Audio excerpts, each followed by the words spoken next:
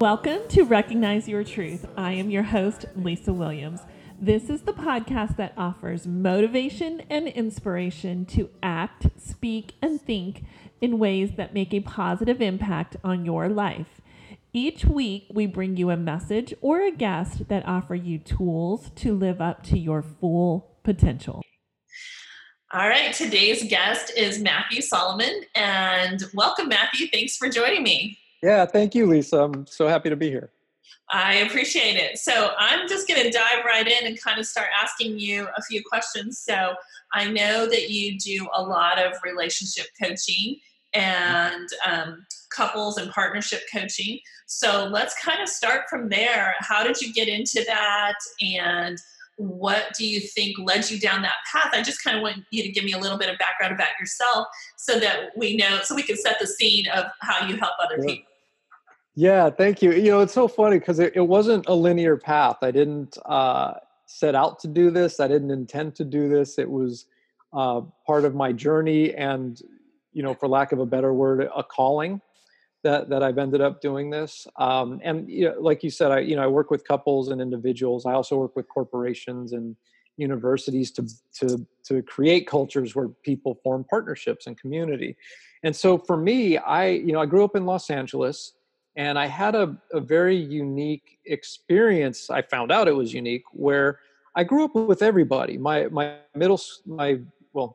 it middle school now. My junior high school and high school were very mixed, racially, as far as religion, all of that.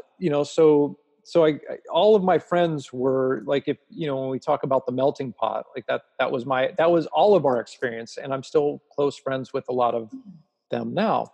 And so being a white straight male in Los Angeles, growing up with people from the Black community and Asian community and Latin and Hispanic, I saw how I had different experiences and I was treated differently. And some were very subtle and some were very extreme, but I saw those differences and I was always very curious about that. And then especially growing up Jewish and then recognizing other religions, and every religion was like, well, we're right and they're wrong, but we're right and they're wrong. And so I always had these questions about who's right or how do we know, which led me to my path to, I was a musician and I went to college for music at University of Southern California, but I started taking sociology and anthropology classes and learning about how societies are structured, learning about systemic racism, learning about comparative religion. And this was during the time in LA there was the Rodney King beating, there was the LA riots, there was all of this, like, culturally related upheaval. Sure. So it formed a lot of my awareness. And then I was in the music business for 15 years. And then I found myself in acting and then filmmaking, where I was writing and directing. I still do make movies, writing and directing movies. And there was always this socially aware, not always intended, but an element of that in what I was writing and producing. And at the same time, my own personal development journey had me learning Kabbalah, learning about Buddhism, training martial arts, teaching martial arts, getting into Eastern philosophies. I was always wanting to be a better man and a better partner. Ultimately, I'm divorced now, but a better husband, a better father. And so I would take all these courses on relationships and personal development. And I became a program leader for a company called Landmark Worldwide, which is one of the major personal and professional training and development companies in the world. And so I would lead programs and workshops. I would train other leaders. I would train the teams that worked with teens and young people. And that's where I learned how to coach and really learned how to listen in a way where people feel heard and understood, which translated into my work as a filmmaker in terms of bringing people together, but then ultimately made me a really effective coach, because people would come to me with deep, personal, we were talking about traumas, medical issues, relationship stuff. and whatever it is, and I am able to provide this space where they feel heard and understood. And in that space, like, we're all able to relax and then find solutions and then create something new. And so, that's the short version. And then ultimately, aside from my private coaching practice, I'm hired as a consultant. For instance, there's a year-long program that I'm responsible for, that I'm leading for a college in New York State, where I'm the guy that's leading these workshops and programs on listening and understanding, to bring students and faculty and staff together so that they can create the future of that school. So let's kind of dive in a little bit more to how you help trauma and relationships regarding trauma, because that's just so interesting to me, Yeah. just because of my path and my journey. So I'd like you to kind of expand a little bit on that. How do you take these individuals or these relationships and allow them to express their trauma or express their emotions, or work with them where they are at? Yeah.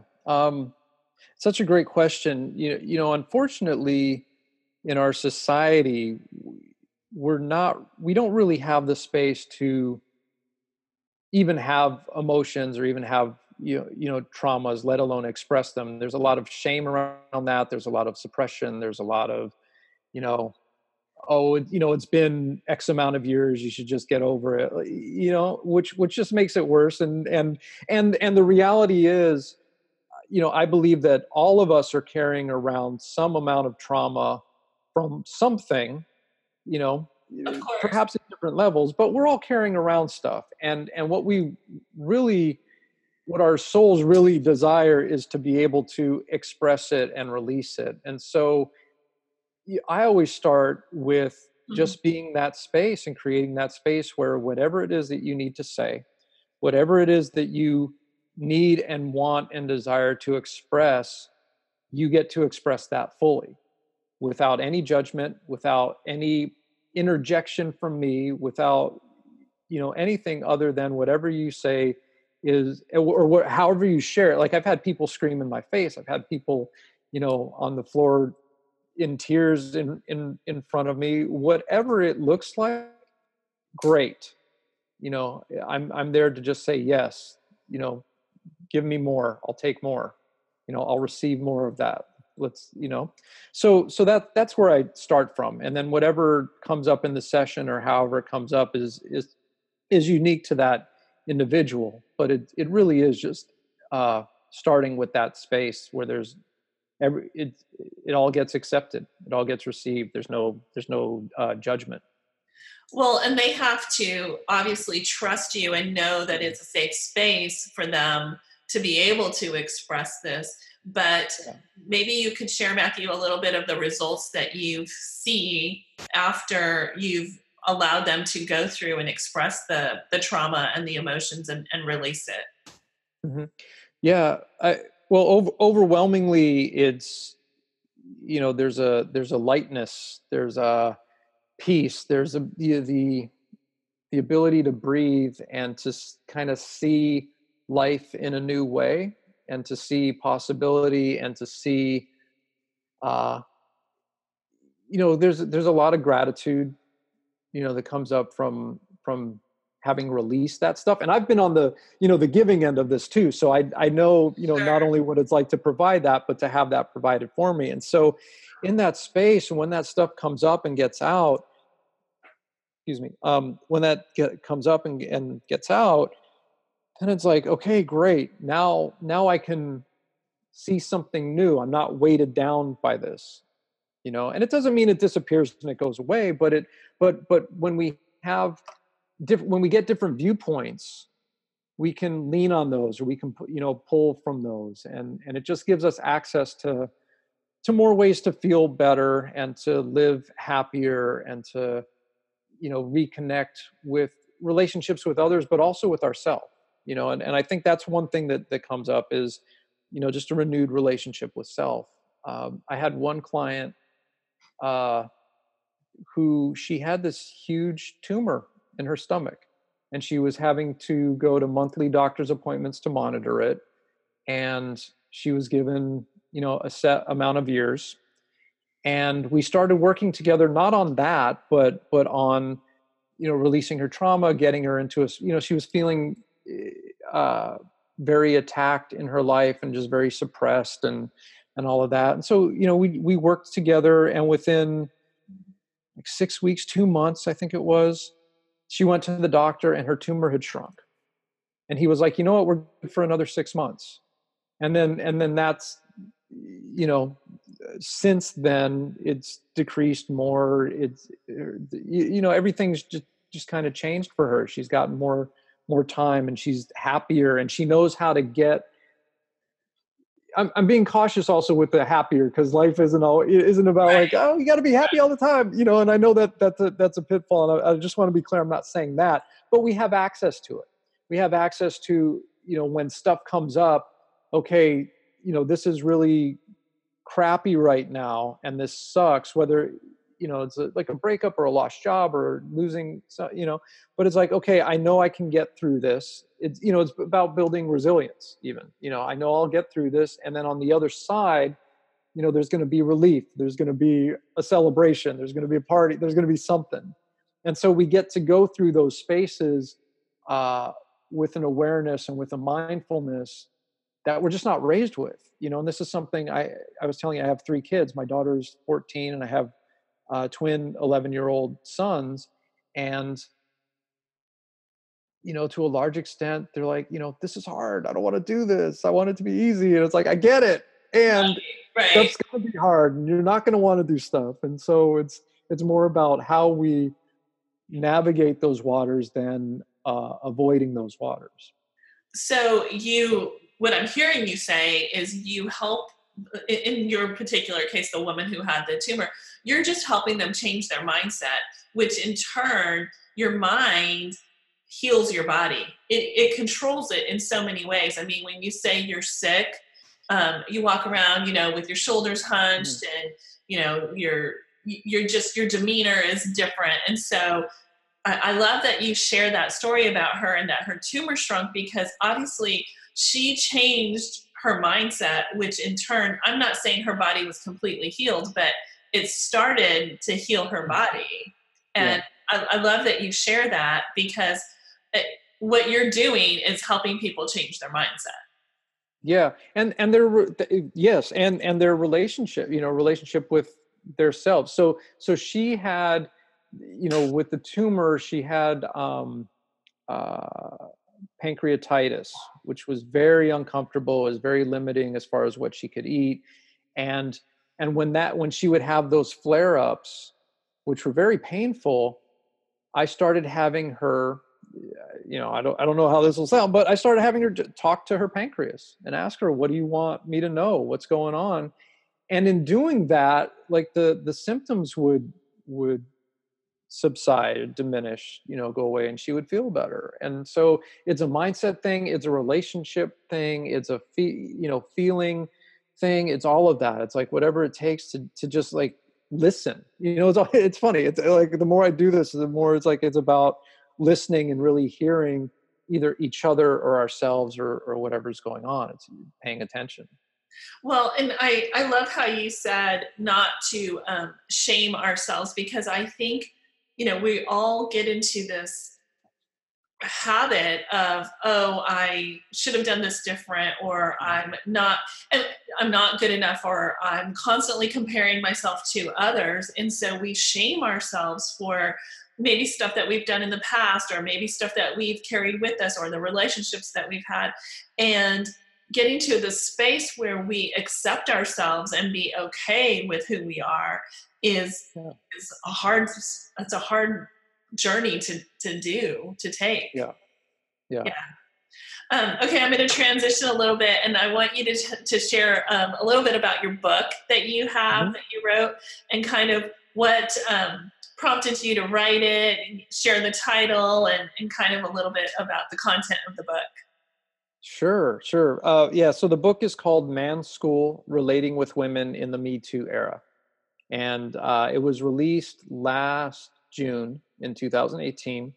and became a #1 new release on Amazon in 6 categories. And so about a year before that, I was working on a script that actually dealt with racism and the police, and it took place on a college campus. And through my work, through my life, I've always had women who were friends. I've always, been in relationships with women, and all of the listening techniques that I've learned over the years that I apply, like I use that. So I pay attention. So I'm very passionate about social issues, and so I was writing the script, and then I was writing a book on racism, and then the online Me Too movement happened. And one thing that's always important to note is Me Too was started in 2006 by a woman named Tarana Burke as a platform for mostly women of color to be able to share their experiences of, rape, molestation, sexual harassment, and to be able to get support for that.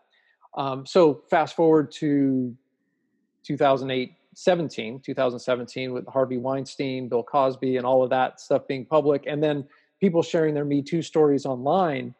My timeline on Facebook was filled with stories. And while I knew the statistics, and while I knew those things were happening, it was very humbling and overwhelming to see so many stories, especially by people that I knew, that I didn't know about those stories. And Right. so doing the work that I do, knowing what I know, I held space and, would comment and say things like, wow, I'm really sorry that happened. Thank you for sharing. But then I would see mostly men who didn't know about that, didn't know how to respond, didn't know how to be supportive, would either dismiss or victim blame or some version of, negating the story. And so then I would start interacting with them saying, no, you don't understand. This is actually a thing that happens, and women experience, this daily fear, just walking down the street or Sure. all of that stuff. And so women were seeing how I was interacting, and they're like, oh my God, a man who finally gets it, please write a book or teach a course or something.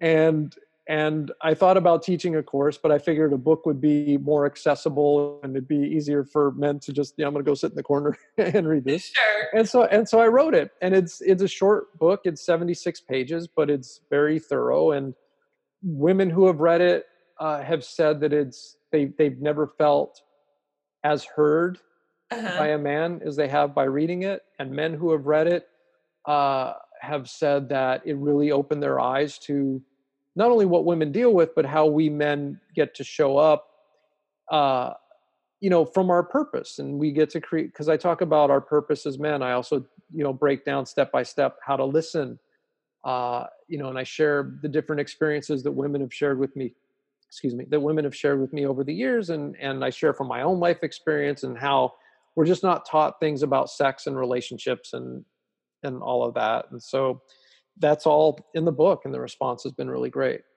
It's kind of taboo, some of the things that you don't want to talk about. And I guess in the Me Too movement, these people have always felt the way that they've felt. They've never had a platform to go out and speak it and be heard.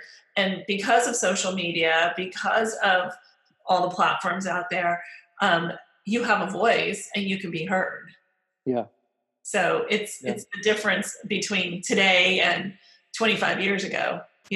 They still experienced it. It's just today they could be heard. Right. Yeah. It's interesting. I remember talking to a man, he was in his 60s, about the Me Too movement. And he had said something like, I wish we could go back to, the old days where this didn't happen. And I was like, no, it was happening. It's just nobody was talking about it. Right. It was always happening. Yeah. It's always, yeah. Yeah. Okay. So you said something interesting when you mentioned your book. You said, helping men figure out what their purpose is or what their role is. So can you kind of elaborate a little bit on that? What you teach people about, or men in general, what their role is and what their purpose is? Yeah. Well, I help everybody. I help men discover for themselves what their purpose is.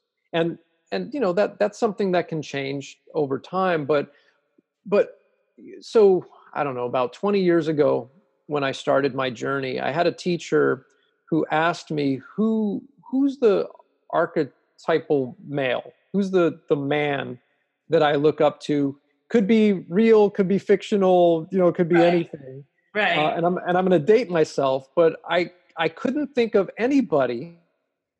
And then what came up was Pa Ingalls from Little House on the Prairie, which was a show when I was a kid. And, Right. it's a family on a farm. And, he was like a strong man who worked hard, but he was also gentle and sensitive with his family. And, he just seemed like the role model, because otherwise it's athletes and musicians and whatever, which is great, but not like well-rounded. They didn't appear to me as well-rounded in all the areas that I wanted to develop myself in. Uh-huh. So that, sent me on this quest of, okay, what is, because there's always the, what is a manly man, or who is a man supposed to be?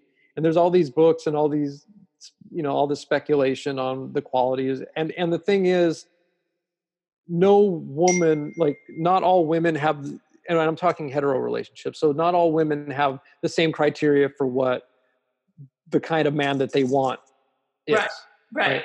Not all men, like, we have this ideal, and honestly it's based on, it's like Rambo and all, like we're supposed to like be able to fight, and sensitivity isn't really something that I think men generally tend to appreciate and cultivate. But I know, as a father and as a, somebody who's dated women, and even, not in the hetero community, like it's important to be able to be present with somebody and tune in with somebody. And so what I do is, and with men's work is, I teach them how to meditate and how to be still and be in nature and be, with ourselves, and really ask ourselves what's important. Who do I want to be? How do I want to show up? What are the qualities that I want to cultivate in myself? Right. And that's the personal journey versus, the ways in which all of us shut down would, watch. It used to be like watching TV. Now it's playing video games, Right. or whatever. But it's, we're just not pushed in that direction, especially, with our educational system and everything. It's like we're just kind of taught to be robots and fit in, and, go work in the, whatever our current version of the mill is. Sure. And that's it. So it's really about connecting with ourselves, our relationship with ourselves at a deeper level, so we know who we are, what we want, what works for us and what doesn't. And then we get to take that out into the world.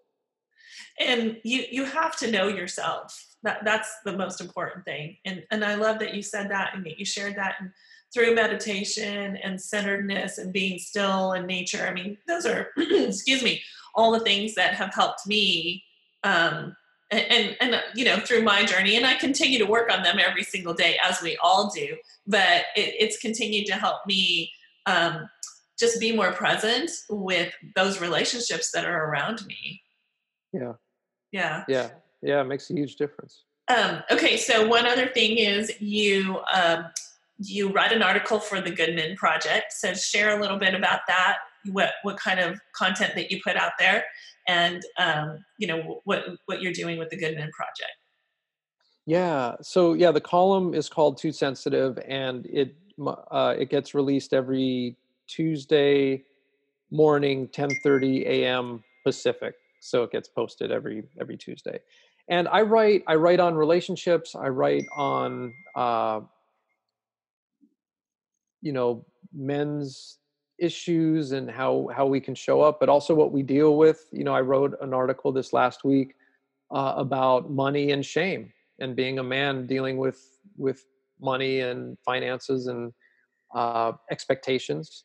I also write articles that address racism and how we can support marginalized communities, and how we can listen and show up, and knowing, when is our time to speak, and when is our time to listen, and how we can be of support. And so I cover all of that. It's really great. They trust me to write whatever I want, and they've been really supportive of that. So it's been awesome. I think that's so awesome, Matthew.